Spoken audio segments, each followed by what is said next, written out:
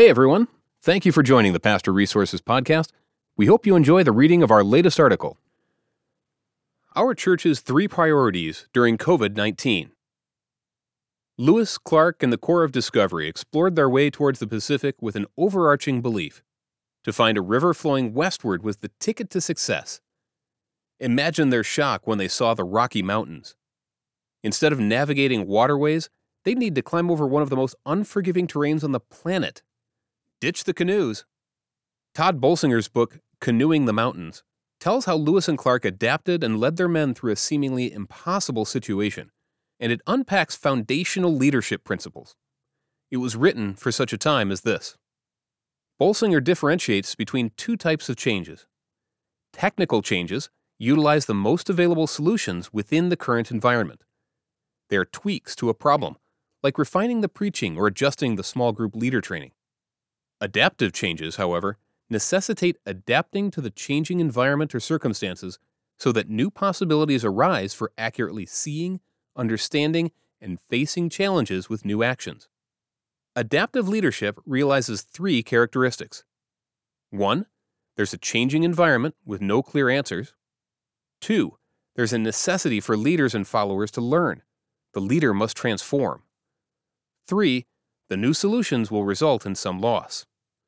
Bam, bam, bam. We're experiencing all 3. So what is a church to do? Providing lots of hand sanitizer would be a technical and woefully deficient solution. People's whole lives have been uprooted. Technical solutions won't cut it for most churches. Our church leadership recognized that our mission and values haven't changed, but our entire environment has changed. So we made some adaptive changes. As I evaluated our staff and ministry team leader roles, I realized that some of the big responsibilities were now minimized or unnecessary.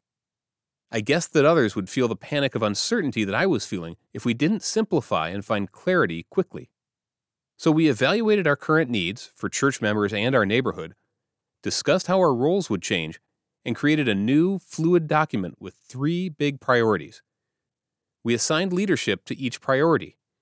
Everybody gave input, volunteered for adjusted responsibilities, and we are all enthusiastically on board. I'll list our 3 big priorities, a sampling of the initiatives under each priority, not fully listed, and give a few comments about each. This may not be exactly what your church or organization needs to do, but it might get you moving in the right direction. 1. Caring. Help people love their neighbor. Caring for HP folks. Small groups and classes, caring for one another. Disconnected.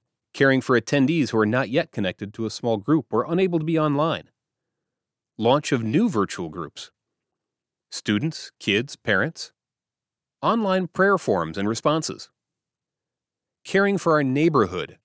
Food pantry, designed a new system to give emergency food and are looking to allocate additional resources and manpower here. Neighbor needs, caring for other needs nearby. And caring for partner organizations and schools. And finally, caring for our city. Note, we want to put tons of energy here. Church friends, don't let other tasks take more time and energy than this. Care for people and align your teams to do the same. 2. Spiritual formation. Help people love God. Online worship experience. Student and kids online resources and encouragement. Midday prayer on Wednesdays. Daily devotions, linked to blog utilized by a number of churches. Note, our mission to make disciples has not changed. As people ponder their own mortality and the instability of our world, some will begin to listen to the longings of the heart. People need to be formed by God more than ever, so we'll help in creative ways. One caution, now is probably not the time to spend most of your time creating new content. Can you create some content and utilize content from others so that you and your church give lots of time to meeting the needs of others? And, while you're at it, can you introduce new ways to bring about transformation that people may not have tried a month ago? 3. Tech. Improve a crucial tool for us to accomplish the first 2 priorities. Website updated for current needs. Video capabilities overhauled. This was the area where we needed the most work, so we designated manpower and resources. Communications. Phone, Zoom, database.